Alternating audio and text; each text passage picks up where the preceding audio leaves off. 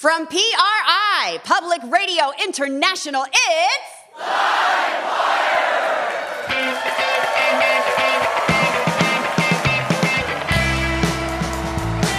Recorded in front of a live audience from the Alberta Rose Theatre in Portland, Oregon, it's Livewire. With writer Chuck Klosterman and humorist Tiffany Midge. With music from Tacocat and our fabulous house band. I'm your announcer, Elena Passarello. And now, the host of Livewire, Luke Burbank. Thank you, Elena Passarello, and thanks, everybody, for coming out to the Alberta Rose Theatre in Portland, Oregon. Our theme this week is social studies, which is going to make sense as we talk to our various guests. We distributed a little questionnaire to the audience here at the Alberta Rose. We asked them, if you could write a dissertation on any subject, what would it be? And we have a bunch of those answers that you've collected there, Elena. We're going to hear those throughout the show. Yes. I think if I could write a dissertation on any subject, I would tackle, I think, the chronically under-researched topic of ranking late-night fast food options. Whoa. So not just fast food options in general, but like... Late night. At PM. Yes. When it's dark out, it's late at night, it's a whole other thing. And that is why coming in number one in a runaway late-night fast food options of national chains would be Jack in the Box. Oh. Right? Okay. The crowd is... Is it just because they're open late, or... that's a big part of it. Okay. They present a menu that is so flagrantly anti-health I know. that you need to eat it at a time when God cannot see what you're doing. It's true. And lest anyone think I'm trying to curry favor with the Jack in the Box Corporation and get them to sponsor the show, I will also mention that at night it is the best place to go, and in the daylight it is the worst place to go. It is like the vampire of fast food options. Oh, nice. Should never be visited in the daytime. Second place, probably Taco Bell. Okay, for late Right? night. Late night eating. I feel like that would be most people's first choice. It seems like Taco Bell is part of a lot of late night eating narratives that I've heard. It is. Although, here's the thing. The Taco Bell menu, it really explores the question of how many different items can you make out of 3 ingredients? And it turns out it's 73,000. I would say third place has got to be probably McDonald's. Okay. They are going to try to tell you at some hour of the night that their shake machine is broken. It's not broken. They just don't want to clean it again. And I respect that, but like, we're adults. Don't lie to me. Just tell me you don't want to make me a McFlurry or whatever. You're an actual academic, Elena. You're a professor at Oregon State University. Sort of, yes. So you know about this world. Like, what would you write a dissertation about? Well, I didn't have to write a dissertation because I only have a master's degree. I'm like, Does Oregon State know this? don't tell him. Don't tell anybody. Sorry. Are we on in Corvallis? Not anymore. Anyway, when I was in grad school, though, I did have a really interesting run-in with a bunch of dissertations. The school that I went to, the University of Iowa, the last year that I was there was a huge flood. There'd actually been a flood the year before called a 100-year flood. And then there was another flood that was even worse the next year, so they just called it a 500-year flood.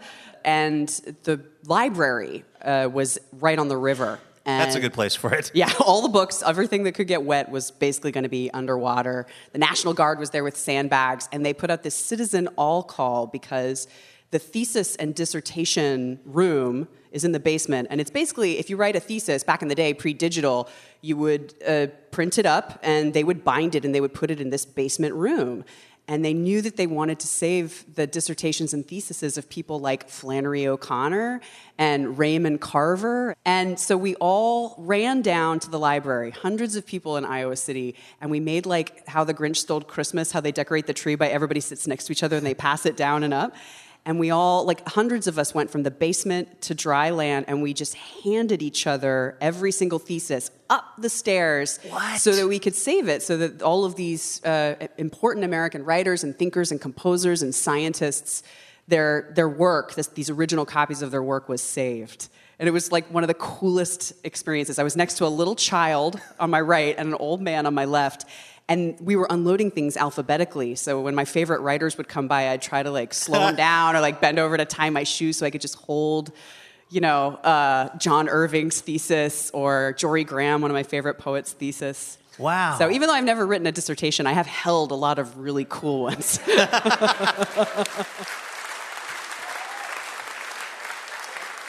We asked the audience here at the Alberta Rose Theater what they would write their dissertation on, and they passed those answers forward. Elena, what are we seeing?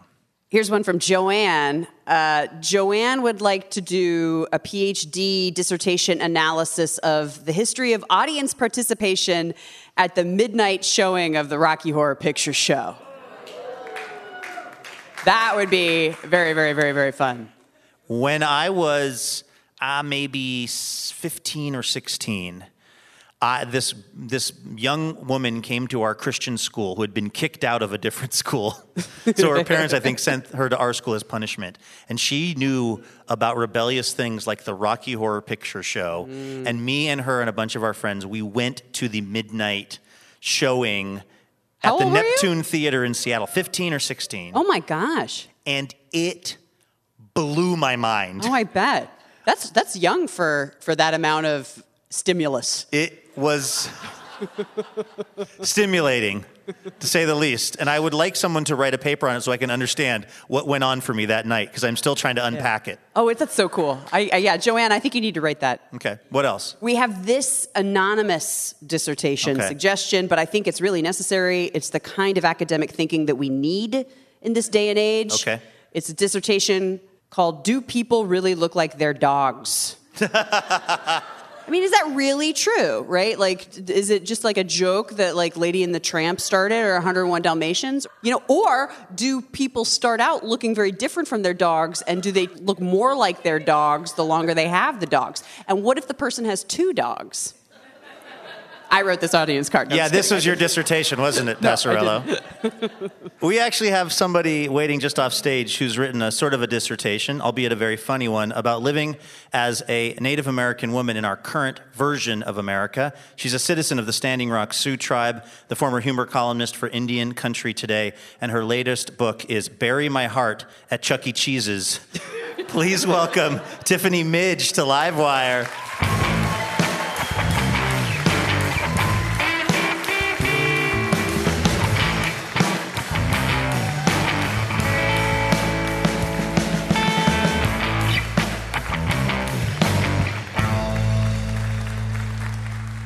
Tiffany, welcome to Livewire. Thank you so much for having me.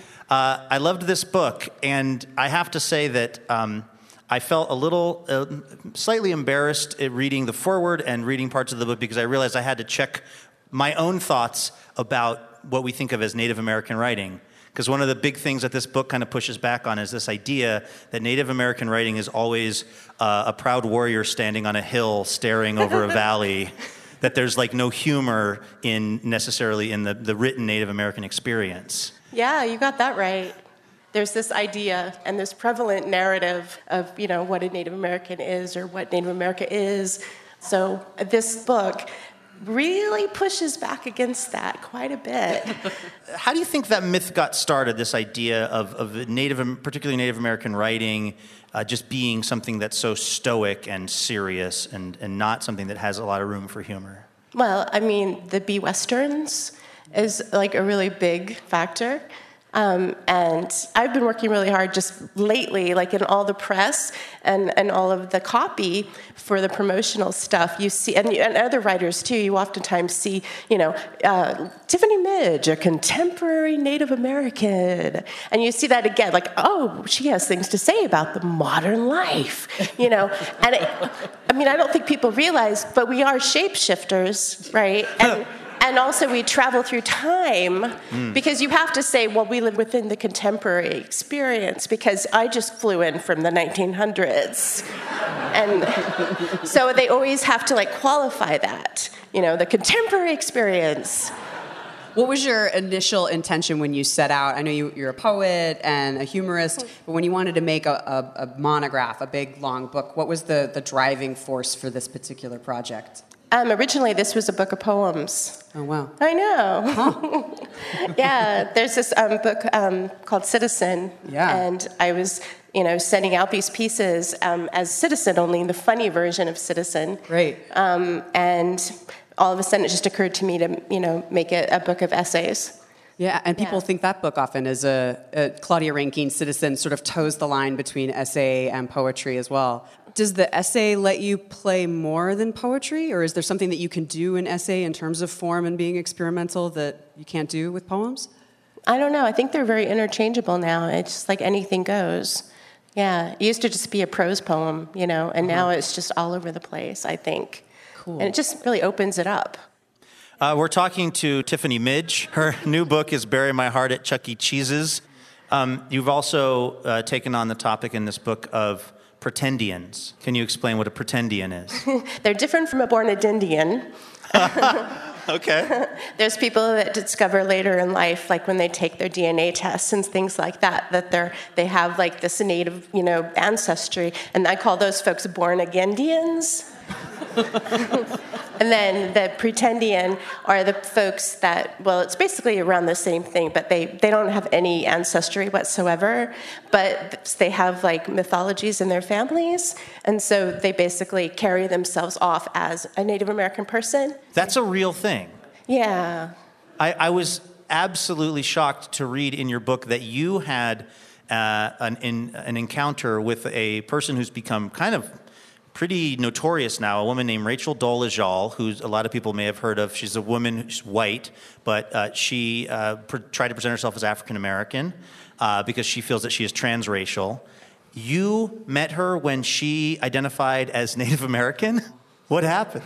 I mean, I don't want to give away the spoof or anything like that, but I wasn't an investigative reporter, and I didn't interview Rachel Dolezal. But because I write satire and humor, I pretended that I did. Okay. Did I throw you for a loop?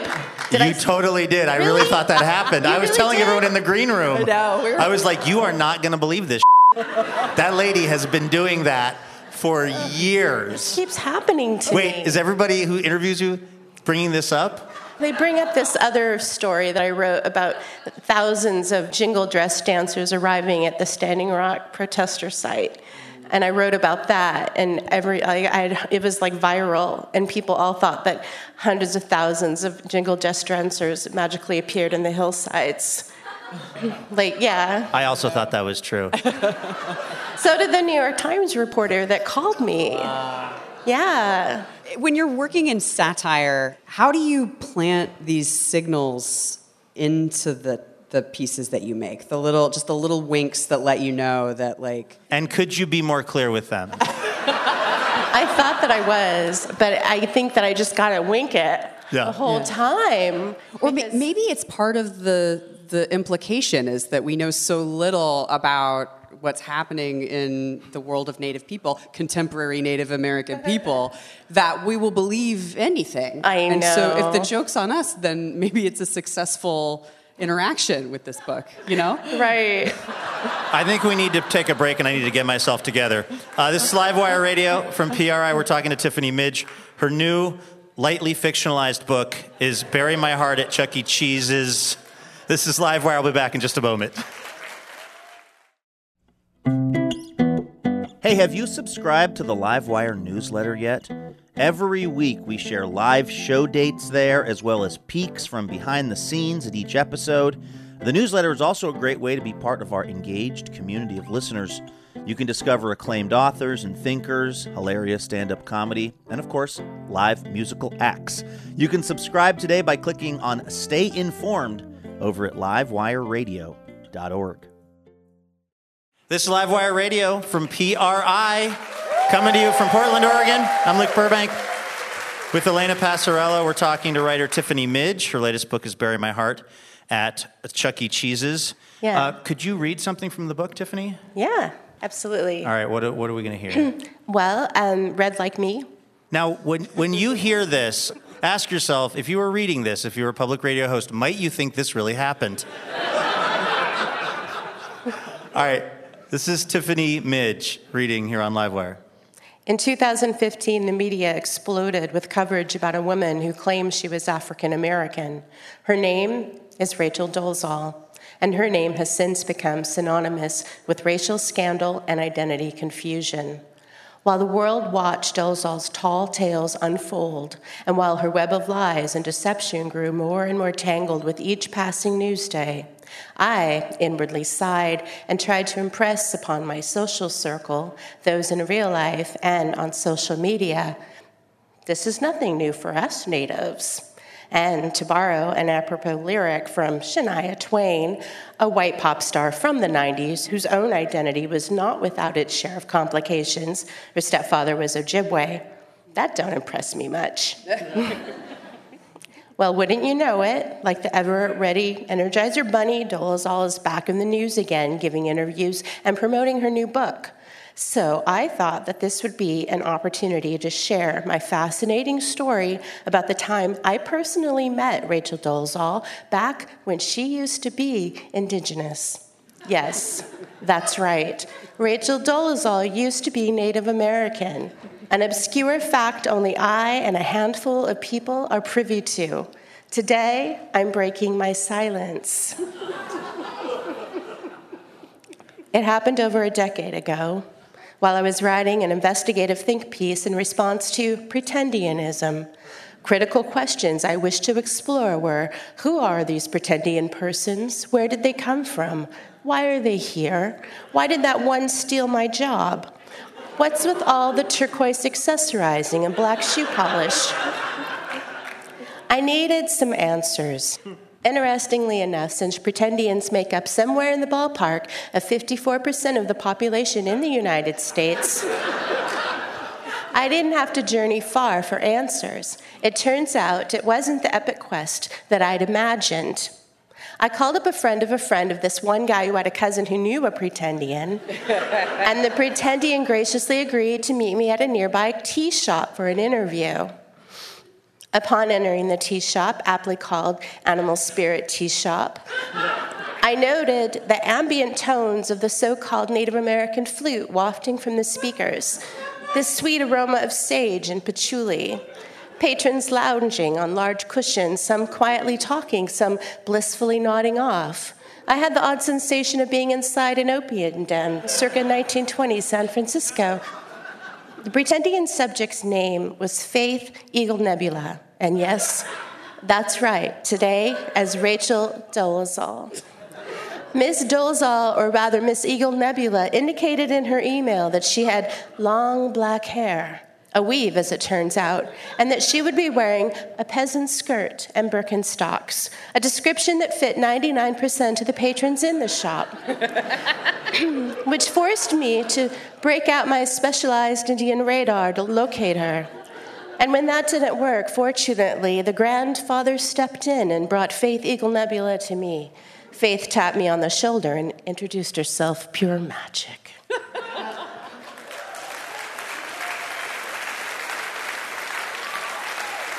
The book is a fascinating and a fun read. It's called Bury My Heart at Chuck E. Cheese's. Tiffany Midge, everybody, right here on Livewire.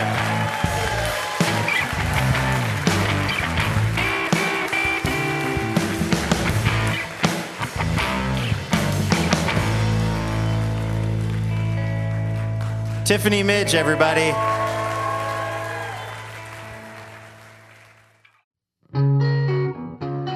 Livewire is brought to you in part by Alaska Airlines.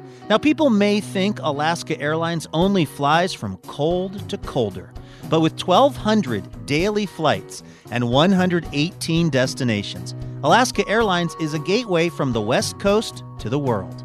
Learn more at alaskaairlines.com. Hey, it's Luke. Do not go anywhere, because coming up, we have writer Chuck Klosterman, who says writing fiction can actually be surprisingly hard sometimes. If it's a story, I'd have to make you up and make up a table. It's hard to make up a table. You wouldn't think it would be. You know, square piece of wood, legs, but it's harder than that. That is coming up in just a minute here on Livewire. This is Livewire Radio, coming to you from Portland, Oregon. Our theme this week is social studies. We asked the crowd here at the Alberta Rose Theater, if you could write a dissertation on any subject, what would it be? And Elena Passarello, you've been collecting some of those submissions. What are people saying? What would they write their dissertation about? Here's one from Lisa. Lisa's dissertation, short and sweet, would be on awesome seals. Only the awesome ones? Yeah, only awesome seals. And we don't know, dissertations are notoriously, they have those really long titles. There's usually a colon. I always joke that if I got a PhD, my dissertation would be colon, a study of incontinence. But maybe you don't need a colon when you come up with an idea like awesome seals. I feel like if I was tasked with reading dissertations, I'd put that at the top of the stack. Awesome seals? That just sounds like a fun dissertation to read. What else are you seeing in that pile? Here's one from Melody. Melody would like to write a dissertation on how the plots of pre-2000 era movies would crumble if cell phones were a thing back then. I know, right? None of the, we were supposed to meet in Times Square and we didn't, and now we think we don't love each other. None of that stuff would have happened. Right, or I guess the movies where people get lost. Those movies, because you would just. Oh no, I still get lost even with the current technology, because I often don't trust it, which is a real mistake because it knows what it's doing. What else are we seeing over there? Oh, here's one from. We have a little thing on the audience card that asks to circle what age range you're in, and this person is so young they had to add a 10 to 17 age range. So this is from a young student dissertation writer, Dimitri. All right. And Dimitri's dissertation would be how to launch a monkey into outer space in 1,000 easy steps and 50 hard steps.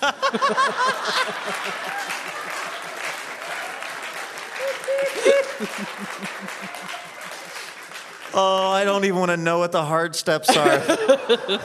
Poor monkey. I mean, step one, get a monkey is hard. Yeah, right? Exactly. This turns out more hard steps than we thought. Okay, one more. Okay, here's one from, I think, Anne. Anne's dissertation would be, witty women make better leaders. Oh, wait, no. Why women make better leaders. I think they can also be witty, though. I don't think that's... Well, I mean, if a woman is leading, she's probably had to deal with a lot employ of... some wit in her time. Exactly. Yeah. This is Livewire. Our theme this week is social studies. There might not be anybody out there who studies our social lives and then documents them in a more interesting way than our next guest. He's the best-selling author of many, many books. His latest is a collection of short stories called Raised in Captivity that's been called compulsively readable by me this week as I was compulsively reading it. He also co-founded the popular website Grantland and served as the ethicist for the New York Times Magazine. Please welcome Chuck Klosterman to Livewire.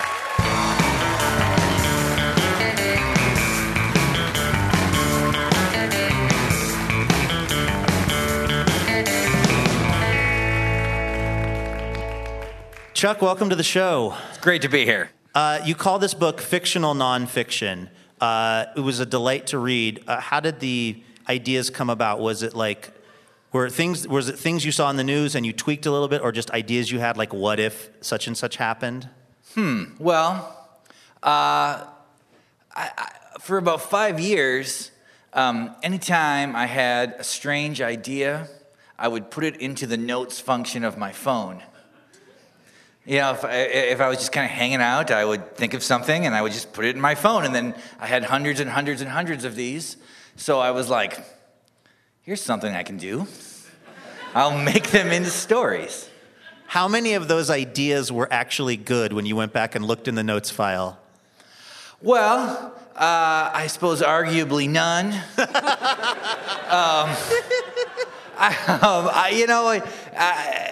Some of them were better than others, I will admit. I mean, the fact that, marijuana being legal here really affected this process. Yeah. Because sometimes there would be an idea and it would be pretty complete, and it would have, within one sentence, it would have kind of the idea of a narrative and sort of a theme. And then sometimes it would just be things like, only the moose is free. then I would see it, and the next day or whatever, and then I couldn't really remember what the larger narrative was, so I just had to convince myself it was a bad idea. So it wasn't even necessarily that it was a bad idea. You didn't write down enough context. Well, it was also probably a bad idea, but I don't exactly know. You know, it's like people will say, like, you know, where do you get your ideas? I guess maybe a better question might be, why do you get ideas? I'm not exactly sure. It was just, you know, you can only do what you're compelled to do, and I was compelled to do this. I've read a lot of your nonfiction, and it's great, but that seems to be something happens. There's a very surprising high school basketball game in Montana, right? And you write about it. But this is like your brain going, what if you got into first class on the airplane and you opened the bathroom and there was just a puma in there? Yeah. What next? Like, that's the opening story in the book. A guy he's flying in first class, maybe for the first time. He's pretty excited about it. And he goes up and he opens the bathroom door and there's just a puma in there. And then he just goes back to his seat.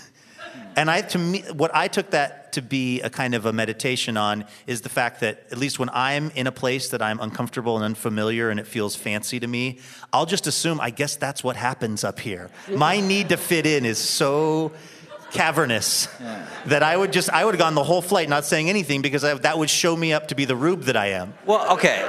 The thing is, this is what is great about doing a fiction project. That's not what that story's about, but I'm on a hot streak this show. But your interpretation, though, is completely reasonable, right? Okay. So what that story? Are you telling me the stories in this book are not true? Okay. So what that story actually is about, this guy gets on this plane, he's in first class for the first time, and he's thinking maybe my whole life is different now and this is proof. And then he goes and he opens the door and there's the puma, and he goes back and there's a guy, kind of a rich older guy in first class who just says like, oh, why do you think this happened? And they just kind of theorize about it. Well, that story is actually about the fact that I came from this kind of rural farm in North Dakota where pretty much everybody was poor. We didn't even know it. Everyone seemed the same. It's like, you know.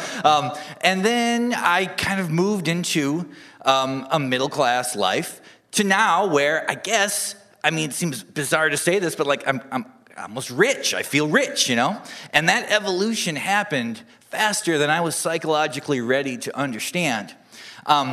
And that's sort of what that story is about, trying to reconcile how my life has changed in this way, and I don't really understand the reality that I was lucky enough to fall into. Now, if I wrote an essay about that, and you were like, I think it's about fitting in, I'd be like, that was a bad essay. But if I write a short story about a guy seeing a puma, having that experience, you can think whatever you want. Like, it works just as well. Yeah. Do you find writing fiction to be, in a way, easier because you can just make the stuff up, or is it harder because you have to make the stuff up? It's harder. It is, you know, I mean, it's easier in the sense that it's less clear when you've done a bad job because you can just say it's subjective. But if I was doing a nonfiction story about this experience, I would just look at you and I would describe what you look like and how you're dressed, and you're not wearing a tie, but you're dressed up, and then you're sitting here as well, and I could describe your hair, and I look out in the audience and everything is black and there's a distance to I could just kind of describe all that. But if it's a story, I'd have to make you up and make up a table. It's hard to make up a table. You wouldn't think it would be. You know, square piece of wood, legs, but it's harder than that. So fiction is harder, it's slower, but it is more satisfying. I mean, I know this is the kind of thing that people say when they're just trying to sell a book. But of the 11 books that I've written, this was the most fun since the first one. I mean, it really did feel like actually creative, where nonfiction is more of a reactive process. You're just sort of reacting to what the world actually is. And this one you get to just completely make one up, and that is fun. I mean, I feel lucky that I have a life where the main thing I do is pretty fun. That seems incredibly fortunate. This is Live Wire Radio. We're talking to Chuck Klosterman. His latest book is Raised in Captivity. You seem to have a real interest in the intersection of small towns and sports. Now, for people listening to this, maybe who think sports are kind of a waste of time or not worth writing about, why are sports so meaningful to you, and why are they something that seems to come up in a lot of your work? Well, there's a limited number of things I know about. And sports is one of them. So that's part of it. I played sports when I was young. I was a sports writer when I first got into journalism. And it is a situation where, unlike life, there are actually rules. Like, you can really understand sports in a way that you can't understand life. I mean, sports is a simulation of life, but it's a fixed simulation. That might be part of it. The other part of it might be I just like it. I just enjoy it. I find it incredibly relaxing to watch sports because I can follow it, and I can also think about other things. You have this great story in the book about a high school in Oklahoma that gets this kind of real outsider football coach who basically teaches the team one play. Mm-hmm. That's it. They're just going to do one offensive play. He doesn't teach them defense. He doesn't teach them really anything about football except this one incredibly intricate play. Did you invent that play in your mind, and do you think it would work in real life? Well, obviously it wouldn't work in real life. Why not? Because I would just become a football coach and do it then. Well, that's what I'm wondering. Do you secretly want to be a football coach? Well, it's funny that you mentioned that. You have those books that you fill out when you're a senior in high school, and it's like it has all the things in your class and who has the best eyes and who's the best dresser. And there's one page where you talk about what you want to be doing in 25 years. Okay.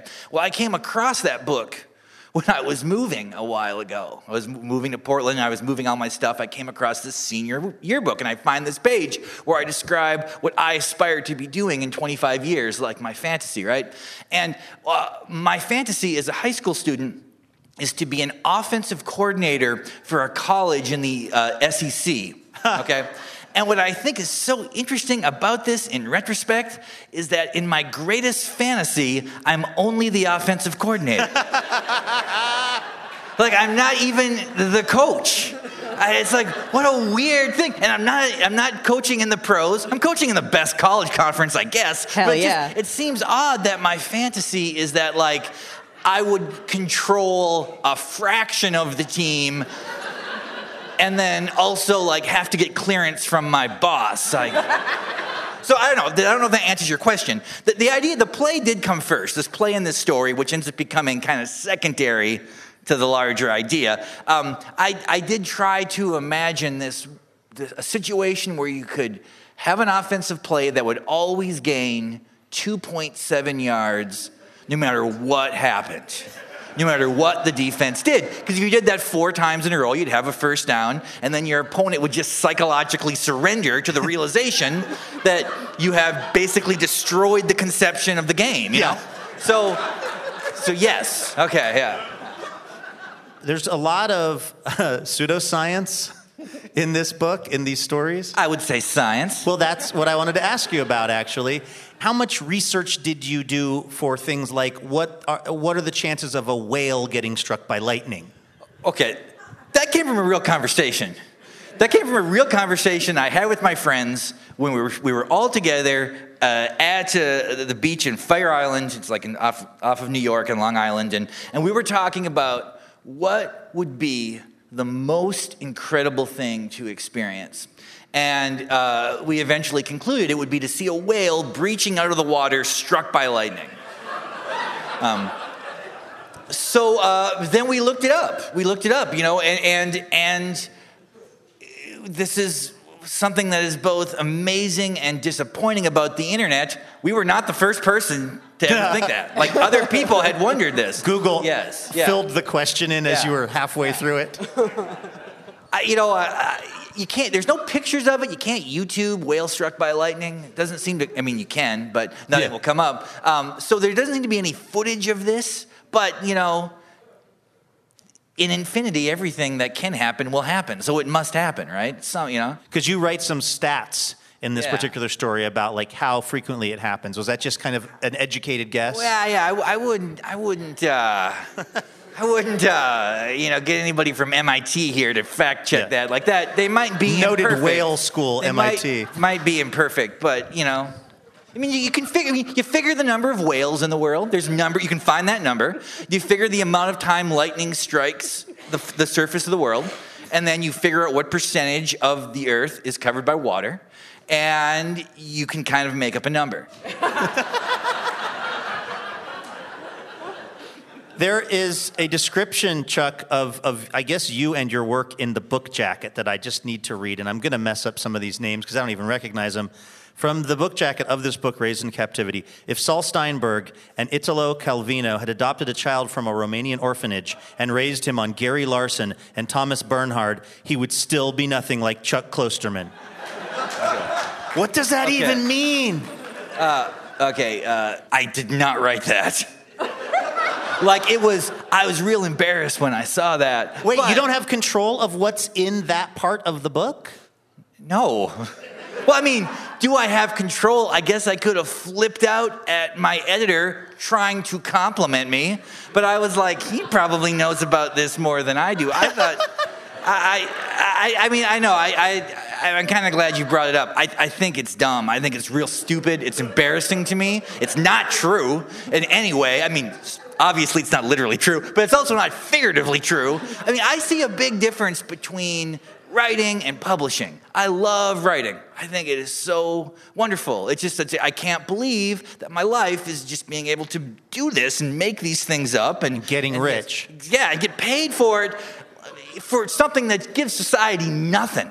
Like, I give society nothing. I totally disagree. Yeah. Well, okay, I mean, I don't even got to be compared to a neurosurgeon. Like, even, like, you got me on this show, right? Yes. Okay, but if the power in your house went out, you'd rather have an electrician there than me. You would not be like, oh, if Chuck's here, maybe he'll come up with an interesting anecdote about this. But it's like, I don't, there's nothing I give back that we need. Everything I give back is like extra stuff that's just like, oh, it's like, well, we're in a rich country. We have I'll buy this. It's like, that's great. I'm great. I'm real happy, okay? But so I feel really, what was the original question was?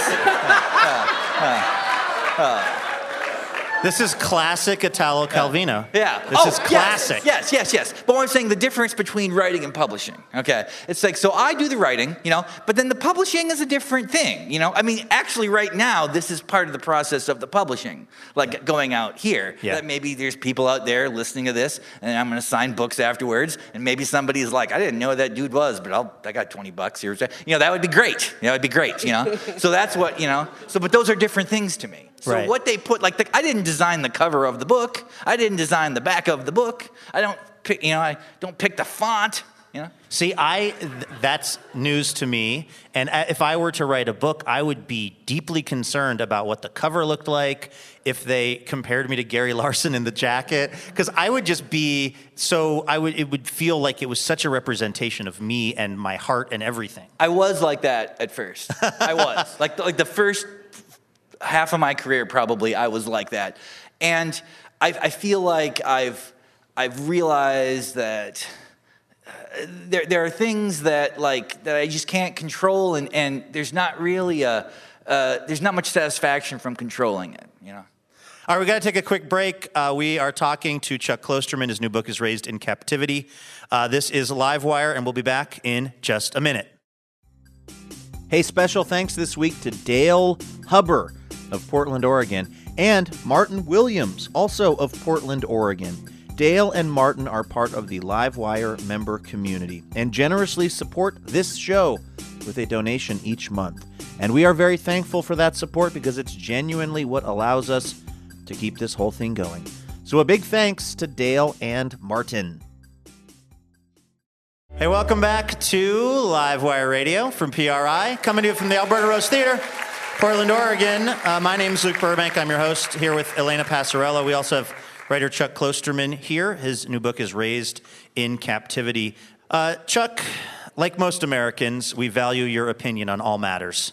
But in this day and age, it's not enough to just have an opinion. It's got to be a hot take. The last time we had you on Livewire, you were kind enough to give us some fiery, knee-jerk opinions on things, even though that's not really your style. And to thank you for that kindness, we're going to make you do that again. In a segment we're calling Chuck Klosterman's Reluctant Hot Takes, The Deuce. We're looking for some hot takes, baby, this evening. We want some hot takes, baby, tonight. Yeah, the Livewire house band, everybody. So I'm going to fire some of these at you, and we just like to get your hot take on it, Chuck Klosterman. How about, what's your reluctant hot take on electric scooters? Electric scooters? Yeah. Those like the ones that you can rent around town? Yeah.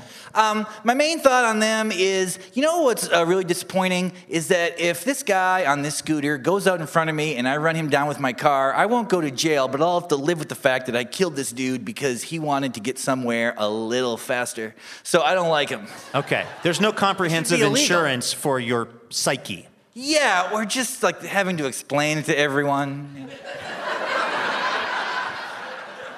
Hey, Chuck, you seem kind of down in the dumps. What happened? Oh, well, guess what? Yeah. All right. What is your reluctant hot take on spoilers for books or movies that are more than 10 years old? Oh, okay. That's an interesting addition. 10 years. Yeah. So that would be going back to like 2009. So it's like don't spoil The Wire for me, basically. Yeah. At this point. Yeah. I mean, this isn't exactly an answer to your question, but the thing that I find about spoiler culture most maddening are the people who actively defend it.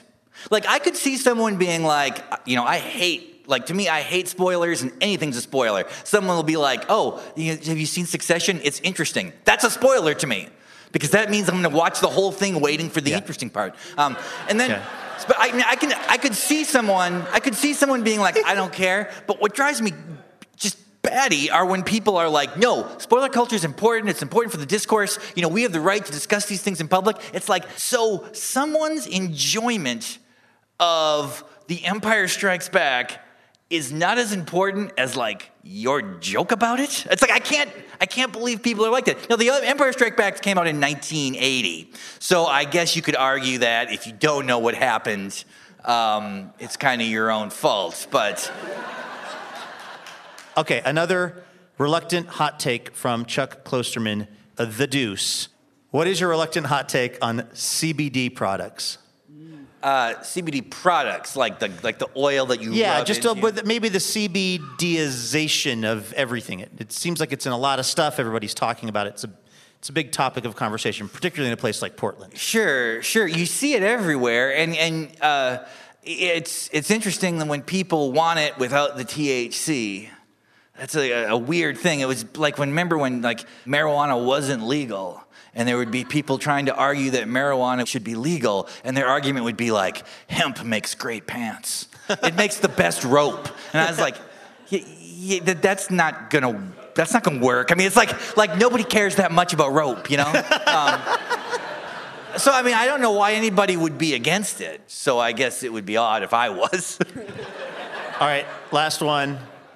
What is your reluctant hot take on AirPods? Okay, I don't own AirPods. Again, I'm compelled and fascinated by people who hate them so much. They seem to suggest to some people a kind of elitism somehow. How is the sound quality on them? Well, that's what I'd like to know. I mean, you'd think working in radio I'd have some sort of like finely tuned sense of sound. I don't. I can tell you that they're very convenient. I own them, but there is one design flaw, which is that the way that you pause them is you double tap them. Like it's the exact activity that you don't want to be doing when the flight attendant walks up to tell you the safety thing, and what I'm doing is pausing them, but instead it looks like I'm just pointing in my ear like, yeah, shut up. I wish that there was a less jerk-ish way to make them stop playing. This is only vaguely related, but do you know why the Alexa is called the Alexa? Like, why would they pick that name of anything? Is it because they think no one has that name?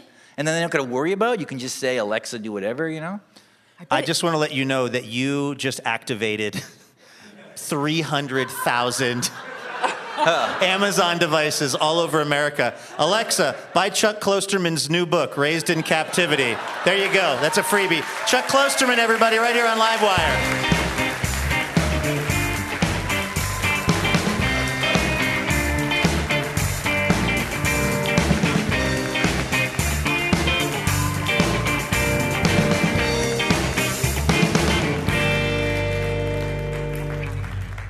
Our musical guests this hour are one of my very favorite bands we've ever had on the show, and not just because they hail from my hometown of Seattle or because their name is in fact a palindrome. It's because you can't not feel excited when you are listening to their music. Their fourth full-length album is This Mess is a Place, and it's out now. Please welcome Tacocat back to Livewire.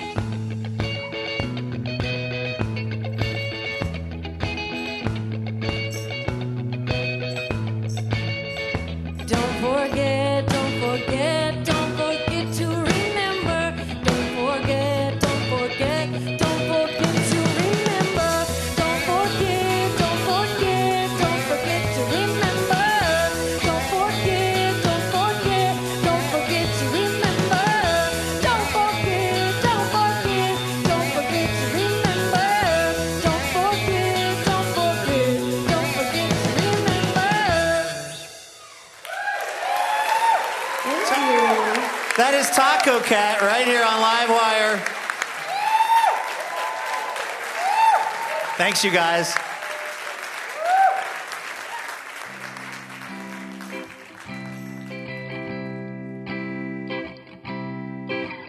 All right, that's going to do it for our show this week. Thank you so much to our guests, Chuck Klosterman, Tiffany Midge, and Tacocat. Livewire is brought to you in part by Alaska Airlines, Fully, and the Jupiter Hotel. Laura Haddon is our executive producer. Lauren Masterson is our development director. Tim Harkins is our production director, and Christian Sager is our marketing manager. Our producer and editor is Melanie Sevchenko. Caitlin Kunkel is our writer. Our house band is A. Walker Spring, Sam Tucker, and Ethan Fox Tucker. Molly Pettit is our technical director. Our house sound by D. Neil Blake. On-air mix by Corey Schreppel. Thanks as always to Carlson Audio. Additional funding provided by the James F. and Marion L. Miller Foundation. Livewire was created by Robin Tenenbaum and Kate Sokoloff. Our show is made possible by the generous support of our members. This week, we'd like to thank members Sarah Doan and Beverly Toledo of Portland, Oregon. For more information about our show or how to listen to our podcast or sign up for our newsletter, visit livewireradio.org. I'm Luke Burbank for Elena Passarello and the whole Livewire crew. Thanks for listening, and we will see you next week.